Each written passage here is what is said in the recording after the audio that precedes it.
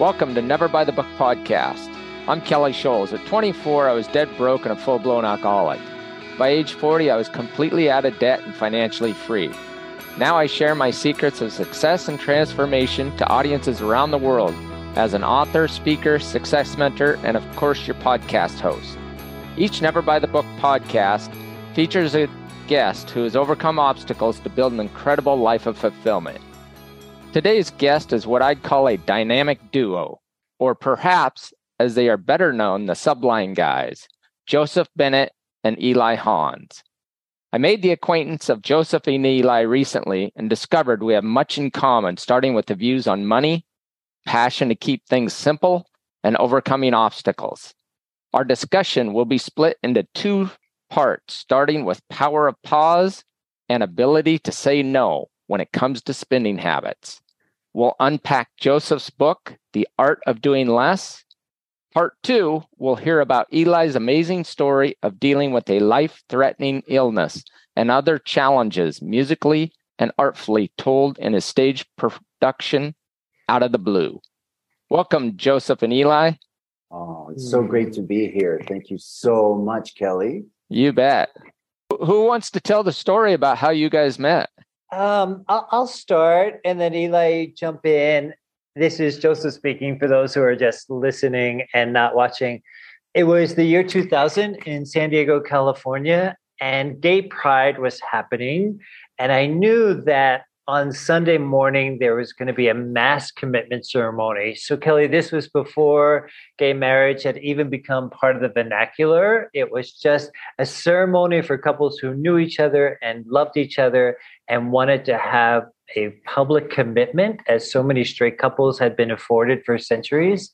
And so I went to witness it.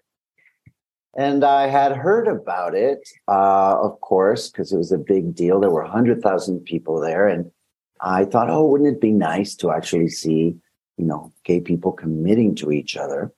So I had planned to go. And that morning, something much more pressing came up. I had a lot of housework I needed to do. I stayed home and I thought, I'm not going to do it. But I heard this voice that was just pounding in my head that said, go, you got to go, hurry, go. I was like, no, I don't want to. I got to do my laundry. No, go, get on your bike and go. All right, geez. So I got on my bike and I rode a few miles and I got there and, everything looked totally normal, And I got under the shade of a tree and there's this handsome man standing there. I noticed him. And then the ceremony started right at that moment. And 30 seconds after the ceremony started, the minister said to everyone, hey, please face your partner and repeat these vows after me. And I turned to the guy standing next to me and tapped him on the shoulder. And I'm a really eloquent speaker. You'll come to realize that, listener. And I said, hey, you want to do this? Wanna, W-A-N-N-A. Hey, you want to do this? And I said, yes, which was totally unlike me, because in those days I did nothing without reading Consumer Reports. Yeah. And boom, we started kind of shyly mumbling the vows under our breath until the minister says, his last vow, which was, I promise to support you to your highest potential. And I said to this stranger, make sure you say that one out loud and mean it, because I love that vow. It's so beautiful. I promise to support you to your highest potential. So we said it together. I promise to support you to your highest potential. And at that moment, I just knew it felt like, wow, like this thing just hit me over the head. And I thought, that's why the voice was screaming in my head. It's like I was going to be late to my own wedding.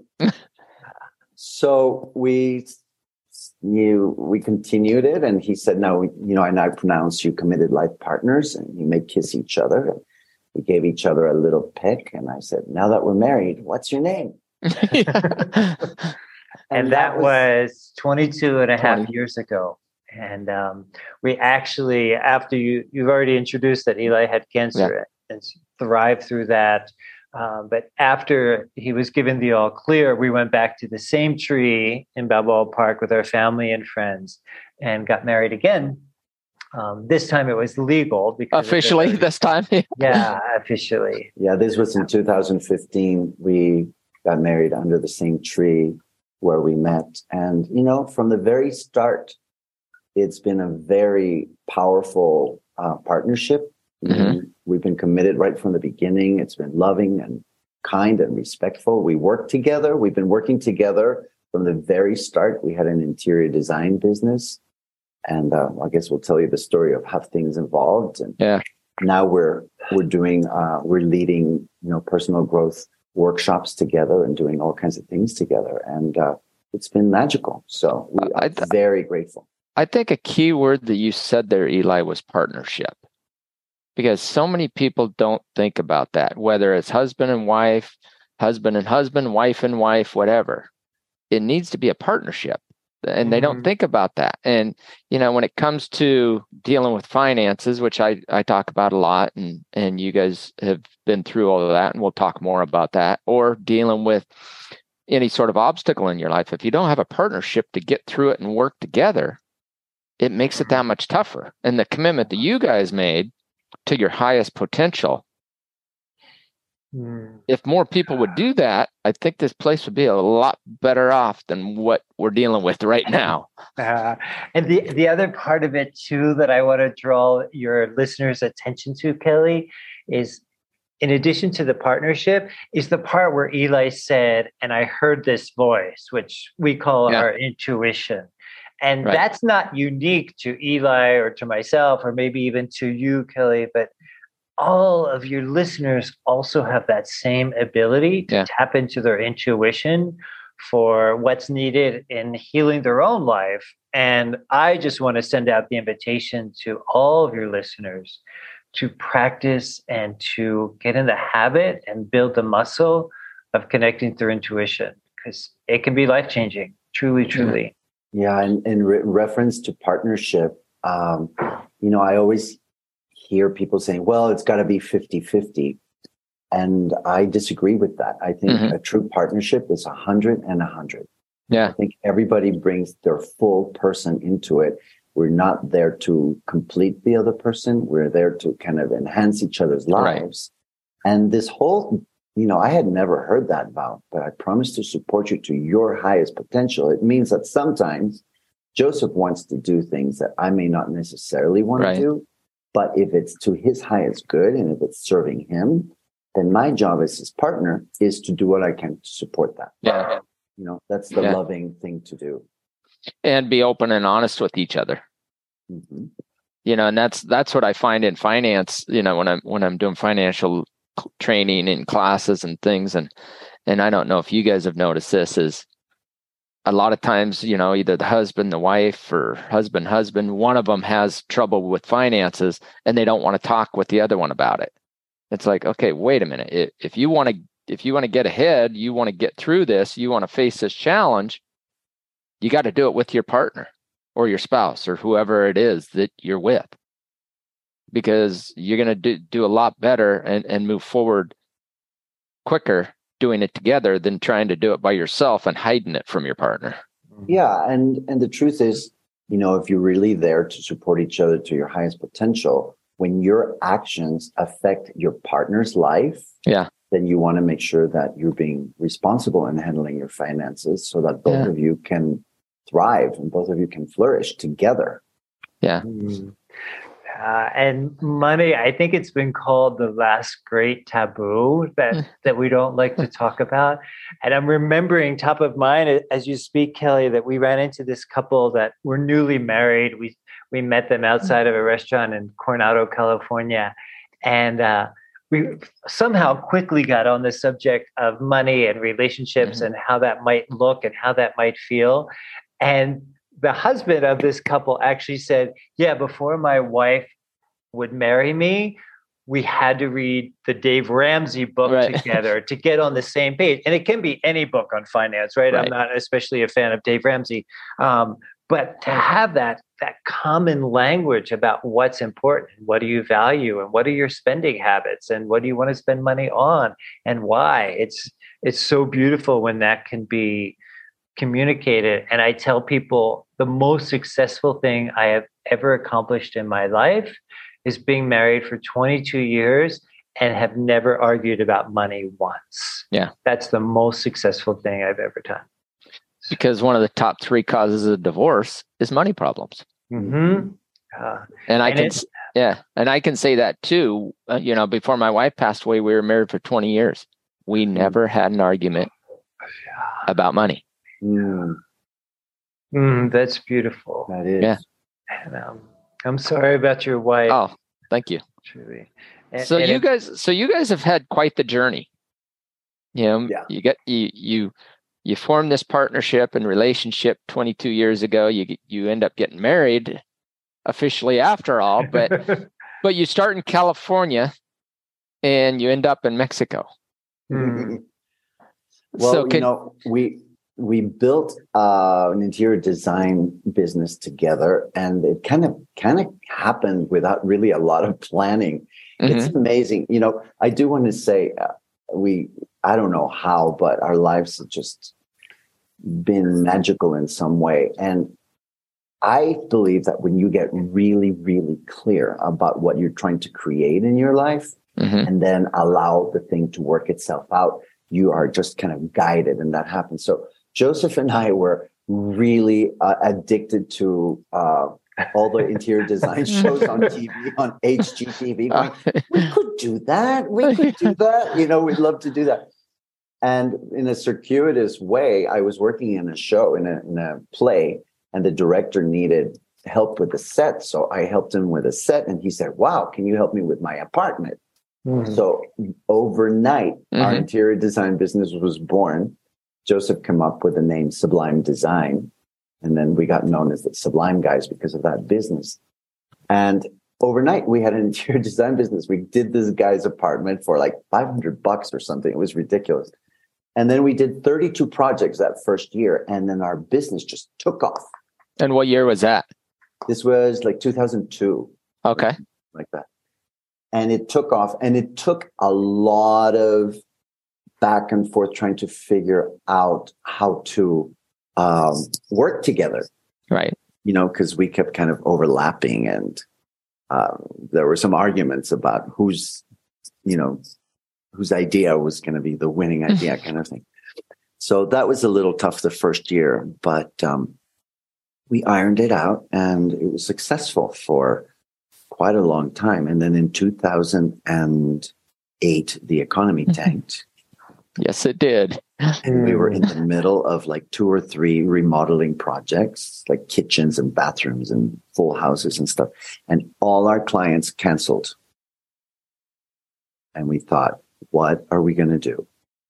And I remembered having traveled through Mexico on my own many years earlier and come through this little town called San Miguel de Allende, which is in central Mexico.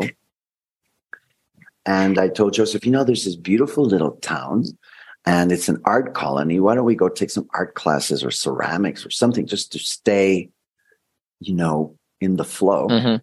So we came here for a month. We met people, and we got 3 design jobs while we were here. We stayed for 6 months to finish them, and we went back home, and there was still no work.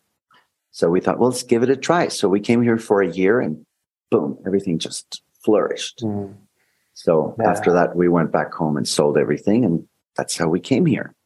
And that was 2008? 2009. 2009.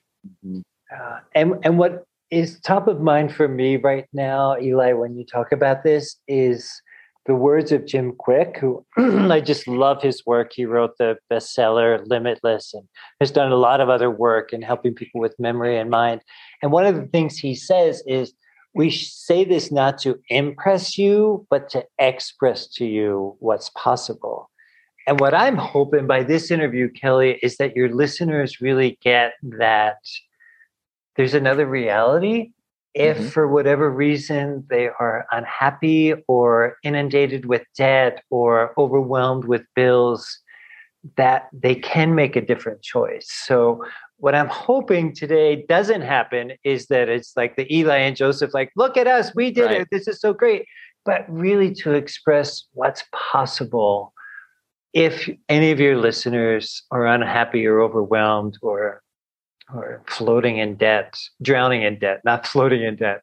I knew there was some analogy there, some metaphor. But the conversation we had before, we were talking about this, and we were talking about what you guys went through making that move.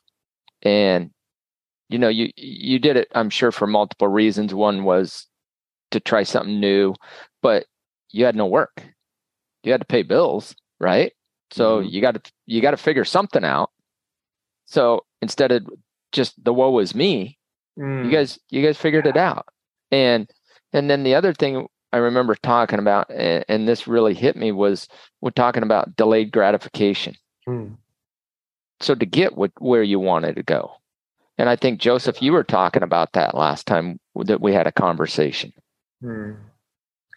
Yeah, for so many of us, and I'm going to include myself in this, you know, we tell ourselves these stories about, you know, oh, I work so hard, so I deserve a 2-week vacation, or my life is so stressful, I deserve to have, you know, a $400,000 house, right. Or, you know, we want to reward ourselves because of our stress and because of our work, and I get that. And I just get really curious as a life coach. I get, how sustainable is that we're rewarding ourselves, you know, with these monetary experiences or these monetary objects. And then what happens at the end of the year or at the end of, you know, 10 years, or, you know, where did that money go? And you look around at the objects, but you can't leave. You can't move out of the country, or you can't leave your job because we've rewarded ourselves all along. And I'm not here to shame or blame anyone, because I think all of us have done this in some fashion. And I just want to look at what's possible if we do delay our gratification. And if we, you know, don't have to run out and get the new iPhone, or we don't have to run out and get the latest BMW or the latest version of the car. You know, can we be happy with less? That is not a hypothetical question. I know the answer. You can be happier with less, or at least as happy. You know, I want to just share with you that, you know, before this happened and before we ended up in San Miguel, we were working very hard, like I think most Americans do, right? We were in the rat race. We were working hours and hours to pay for, I had my house and he had his house and the cars and all that stuff. And I'm so busy. Exactly. We were busy. Oh, I can't because I'm working. Oh, I have a project. And, you know, there's a certain amount of like status or ego when you talk about, oh, I work, you know, 60 hours a week or whatever. But at one point, I very distinctly remember telling Joseph, you know what? I feel like my soul is like shrinking into a raisin. It's like, there's got to be some other reality than what we're doing, because on the outside, everything looks great. But on the inside, I feel like dry. I don't feel juiced up. Like, I don't know what we have to do. We had that conversation. Then the economy tanked, which I don't think I caused that. But we found the cause, Joseph. Yes. We know who caused it. It was our fault. But then, you know, so we said, okay, instead of sitting here being worried to death, thankfully we had some money in the bank. We said, let's go for 1 month to this little town. And then, boom, everything changed. And I do want to say, in reference to what Joseph was talking about, when we decided to move here, we sold, or rather gave away and sold some garage sales, everything we had. 2 household fulls. Literally everything went going out the door in garage sales and stuff. And we were left with whatever fit in my little Toyota RAV4. And that was it. And at first it was terrifying. And then it got really exhilarating to be free from all those things. So then we ended up just driving to Mexico with whatever fit in our car. And we were renting a house, and it didn't have all the things we wanted and all the things we liked, but that was okay. We were like, exploring this whole new life, you know. And for us, that happened to be a solution for us.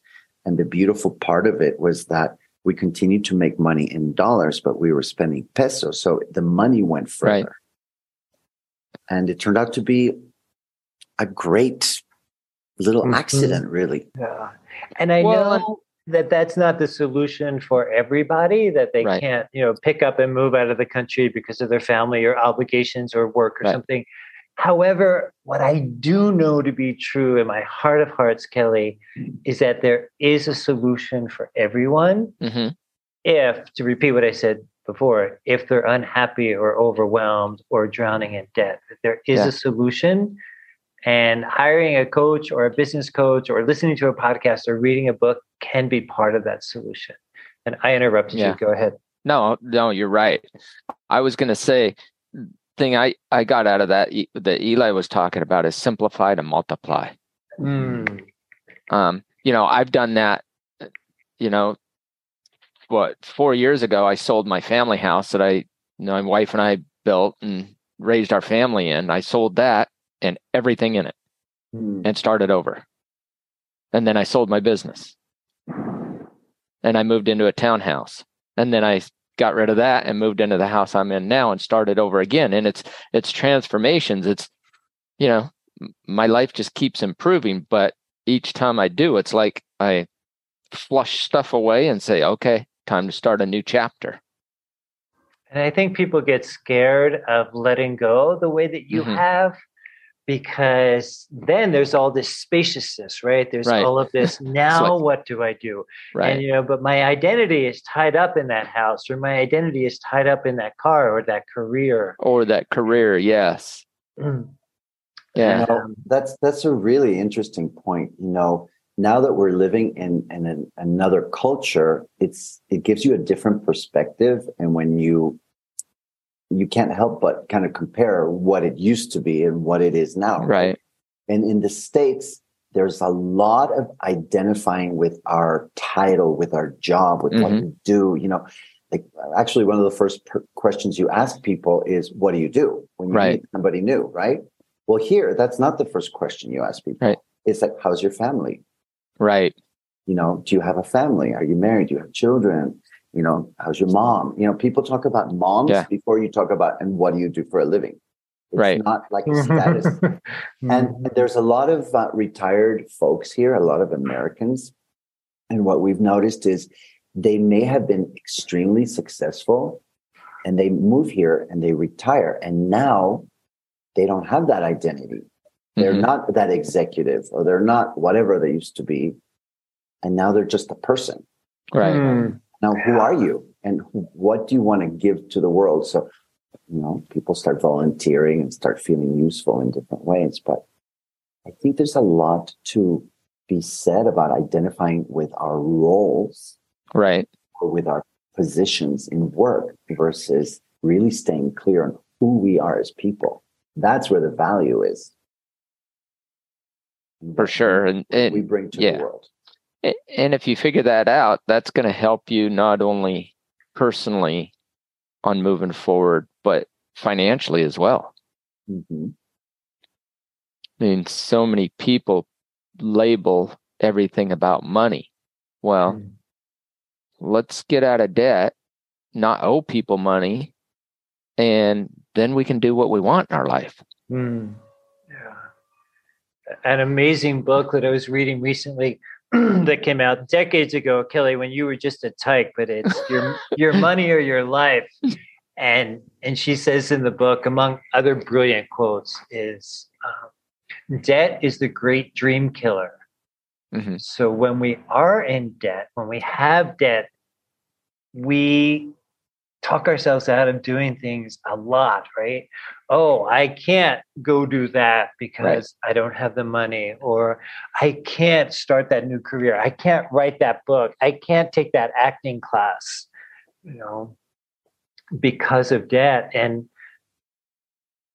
I get why we get into debt and how easy it is, especially where I'm from in America, how easy it is. And I'm just excited to invite your listeners, and I know that this is one of your passions too, is figuring out how to get out of debt and how to stay out of debt. Because you and I know a lot of people who have gotten out of debt and then, oh my goodness, look, how did that happen? I'm in debt again, right? Yeah. So well, it's very enticing, the perspective thing I was talking about too. We notice when we go back to the States, there is a lot of pressure to buy stuff. There's a consumerism that happens everywhere. I mean, everywhere you see, there's, signs on buses and billboards, and you got to buy stuff. And somebody has the greatest jeans, and they have the best shoes, and they have the best sunglasses, and they just have newest car. Here, there's none of that going on. Our car is 18 years old or 20 years old, something like that. It's scratched. It's still really cute. I think it's cute. I don't have to have the latest freaking car, right? Right. It works. It gets us to where we need to go. A lot of people dress down. We don't have to have the latest trend in fashion. I mean, there's a lot of pressure with social media and the images that we are kind of thrown at us since we were kids about how we're supposed to look, what we're supposed to buy. Right. And there's so much freedom. Truly, there is so much freedom in letting that go. Yeah. And there's a distinction between what you need and what you want. Yeah. I was just in Mazatlan last month and spent a couple of weeks there. And I love going to Mazatlan because to me, I've only been a few places in Mexico, but it's the most authentic place I've been. You don't see a lot of tourists there. But what you do see, and what's really neat, is when you go to like El Centro, all you see is families. And that's something you guys were talking about earlier, was families. And if people would focus more on family instead of all the crap, it'd be a lot better place. When Eli was speaking, it reminded me of, we have a friend, and I don't know how the conversation came up, but we started talking about reading magazines. And she said, oh, I don't read magazines because they only create desire. Right. And when Eli was talking about billboards and signs on buses and things like that, it's like, it does create a lot of desire. And that desire, I'm wondering, and this is what I'm curious about, is how can we fulfill that in a way that doesn't involve shopping or spending or going to the mall or something like that? And the answer is different for every person. I know what works for me, but I love to invite in for your listener, for them to find out how can they fulfill their desires that doesn't cost them money or, make them work harder or invite in more stress. Yeah, I mean, people kid around. Oh, I need some retail therapy. People laugh about it. Right. I'm going to the mall because I've got a problem and I need to figure myself out and buy myself some shoes. How many pairs of shoes can one person need? It's not a judgment. It's just like, if you're feeling the need to solve an ache or a wound or something by buying shoes, is there another way to access that, to heal that, and to love yourself and take care of yourself by not incurring more debt, and by maybe going to the beach instead, or going for a walk, or going in nature, or playing with your puppies or with your children, or whatever, something that's more fulfilling at a deeper level, that's more healing than just going to, put stuff on a credit card. Spending money. Yeah. Putting it on a credit card and spending money for sure. Yeah. And it may not be as immediate, the feeling that we get by going to the park or playing with the puppy may not be as heightened as putting something on the credit card, or as, that immediate gratification or delayed gratification, but it certainly is more sustainable. Right. And how will we feel afterwards if we spend a day at the park, rolling down the hill or playing Frisbee or looking at the night sky, versus going to the mall? I'll tell you what's immediate, though. When you get your credit card bill and it's at zero, when it's at zero, that's immediate. That's immediate gratification to know, yay, I'm handling this. I'm doing what I need to do. And I had thousands, and now I'm down to, zero or close to zero. And then, okay, if I need to use the credit card during the month, I'm paying it off at the end of the month. I'm committed to that. Yeah. And that high for me is much higher than buying something. What that makes me think of, Eli, is taking care of our money as an act of self-love. How can we care for ourselves so that our credit card balance is zero? Because we care for ourselves enough.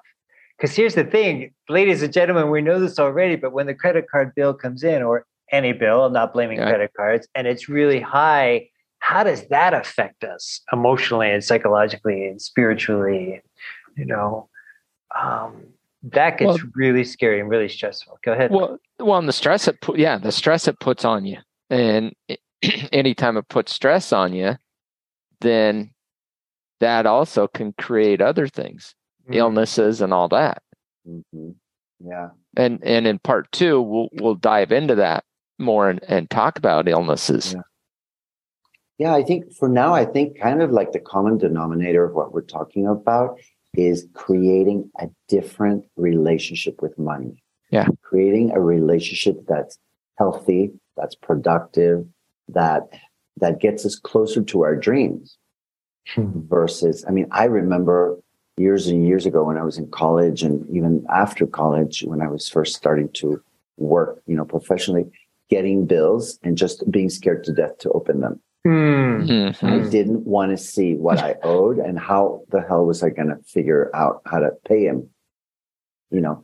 Back then you couldn't pay online. You had to write a check, and just writing the checks always made my stomach turn.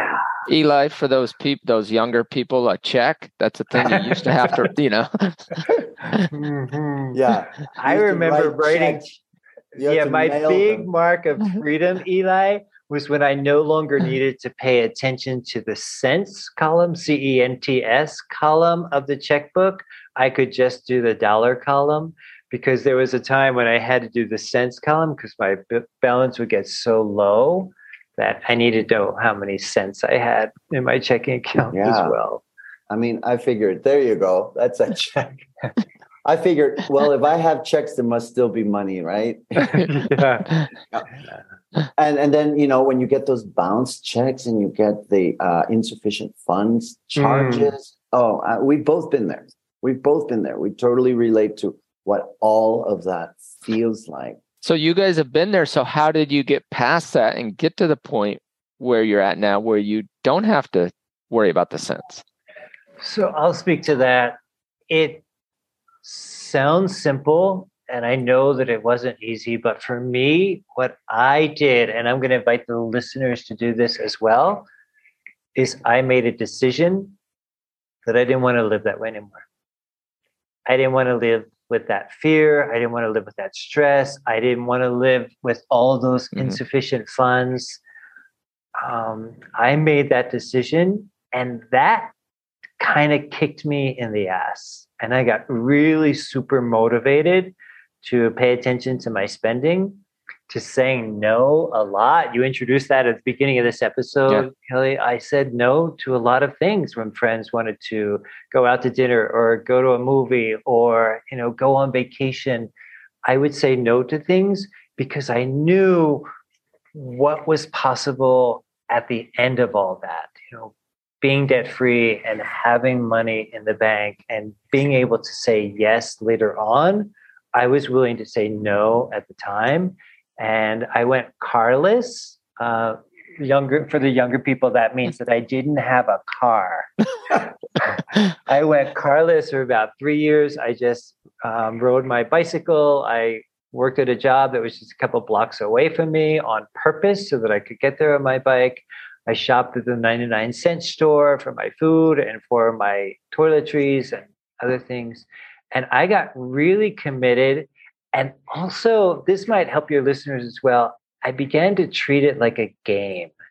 Like, how quickly can I pay off my student loan debts? How much money can I still have in my jar at the end of the week after I've paid off all of my bills? How much money can I save today? I treated it like a game. And I had a big why. And my big why was I was living in an expensive city, San Diego, California. And if I didn't make it work, I was going to hightail it back to Wilmington, Delaware, to the cold, gloomy, slush-filled winters with my tail between my legs. And I didn't want that ever. So that's what I did.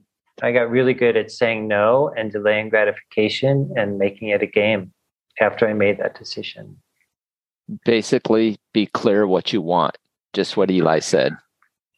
Yeah. And go ahead, Kelly. And that brings you closer to your dreams. Yeah. And I talk a lot about, when I'm talking to people, whether it be in business or personal, is what's your dream? What do you want to accomplish in life?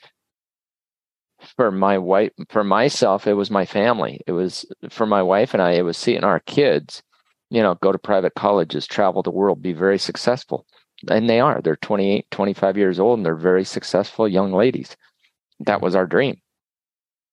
So if you get clear, as you guys are saying, and then follow your dream, you'll get what you want.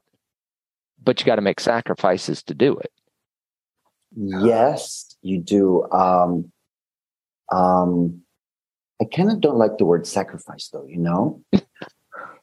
Delayed gratification. Yeah, because I think what it is if we approach it from, I got to make a sacrifice, there's this kind of going on. Mm-hmm. I think what's underneath it, and when I was talking about shifting your relationship with money, is that you really have to work on loving yourself and really working on your self-worth. Yeah. In knowing that you deserve to have a beautiful life. You deserve to create an extraordinary life that's worth living. And when you begin to get that, you start making different choices. So then they don't really feel so much like a sacrifice. Right. It's a choice you're making to create your dream. So it doesn't have that negative punishing kind of energy of, now you got to make a sacrifice. It has more like I'm choosing this because I love me. I want to have a great life, and I want to have a great life for my family and my children. So, yeah. And what I want to invite in addition to that, Eli, is giving us permission to have these difficult conversations with our family and friends, because oftentimes the conversations are like you were saying earlier, Eli, you're like, I need retail therapy, or hey, let's spend Saturday at the mall, or oh my God, look at these shoes that I've bought for myself. I get curious if, can we have conversations about, I listened to this podcast about getting out of debt.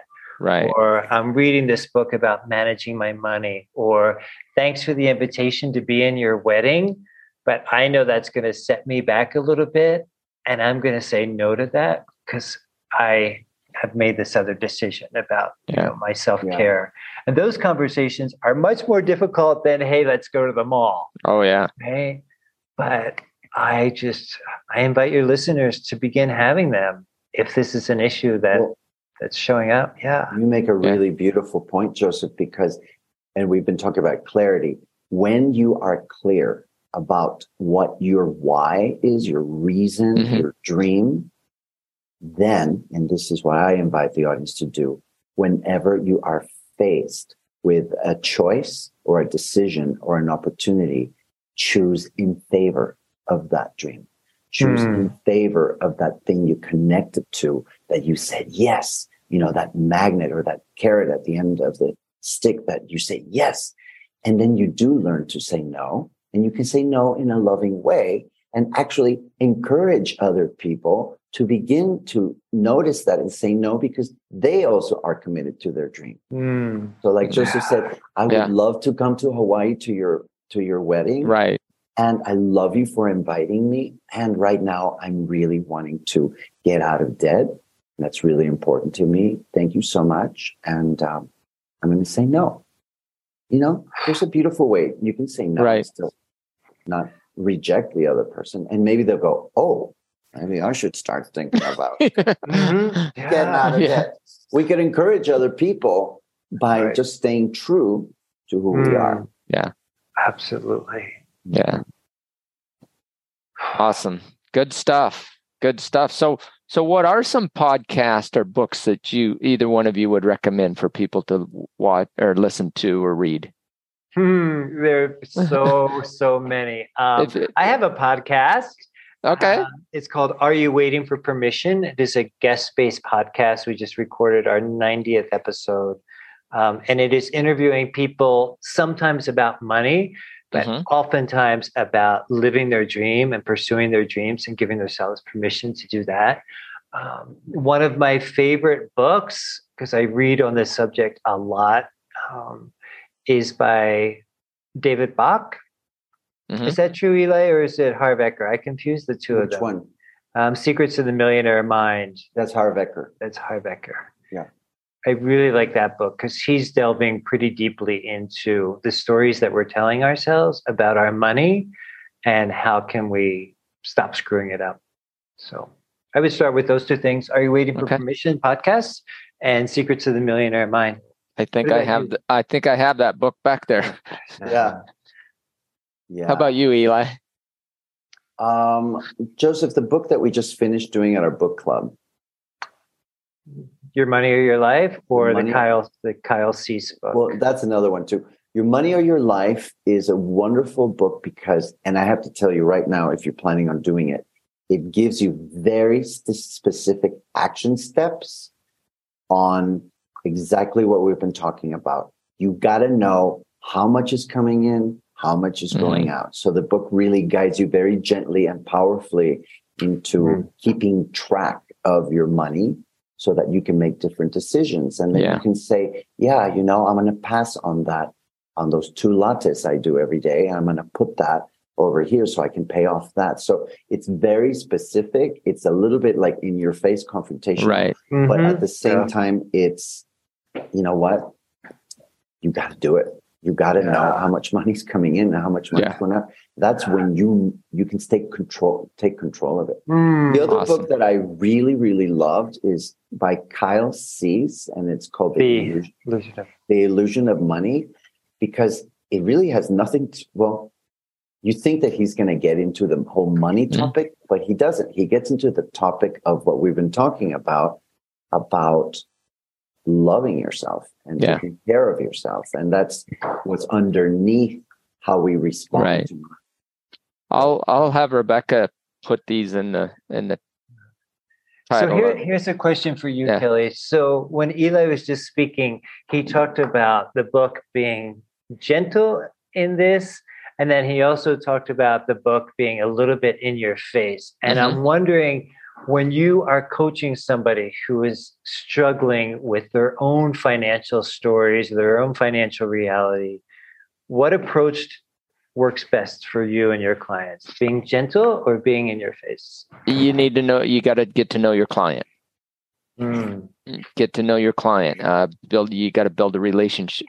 For me, I have to build a relationship with that client because I want to know that client. I want to know their family. I want to know their situation. More importantly than anything, I want to know their why.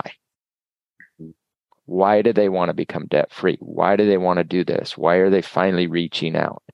Because if I can discover their why, then I can touch on their why when we're going over things and reiterate it. Because people don't argue with their own information. I love that.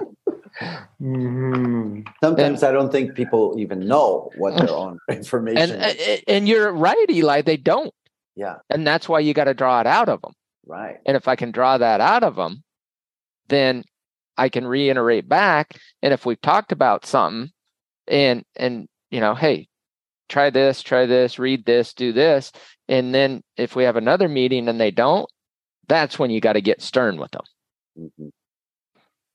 The reason I was down in Mazatlan, I went down for a really good friend's wedding, and they had a beautiful wedding on the beach, and then they went to this beautiful restaurant in downtown Mazatlan and had the reception, and it was really informal, but a lot. There was like 100 people that went down to it. Well, I went up to his son and I said, "Hey, are you going to give a toast for your dad and his wife?" He's like, "No," and I'm like, "Yeah, I think you are." And I went to her son. And I said, "You going to give a toast for your mom?" "Well, no." And I said, "Yeah, I think you are." So I said, I'll tell you what. I said, I'll give the first toast, and then you two can do a toast after that if you're more comfortable. They're like, okay.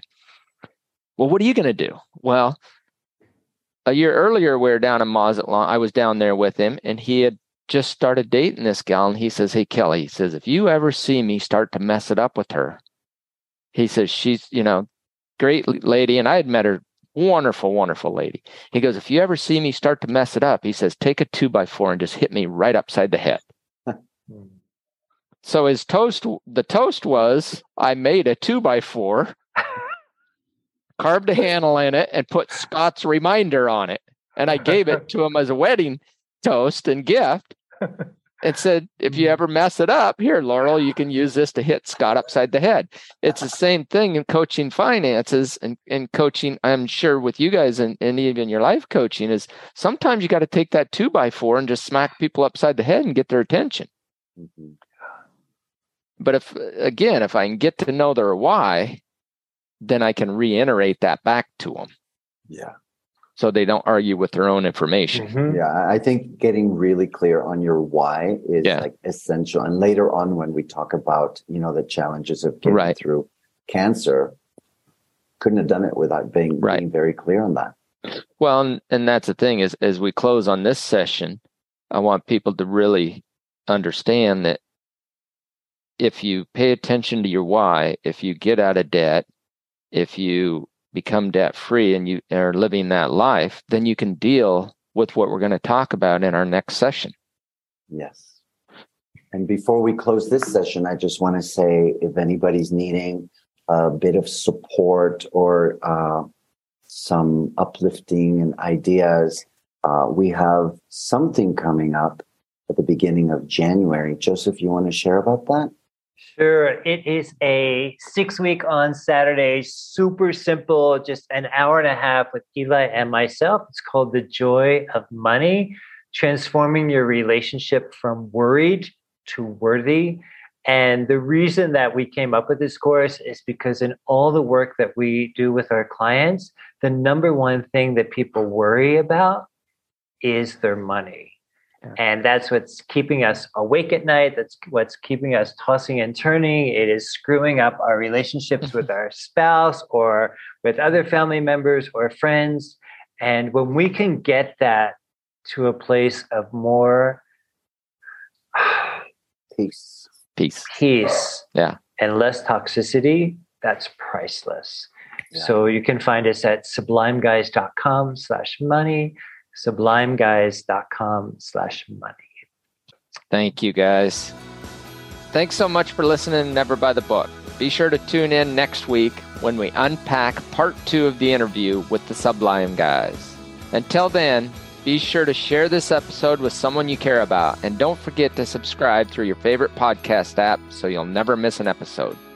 As we close today, remember, if you're not doing it by the book, it might just mean you're onto something great. Until next time, be great.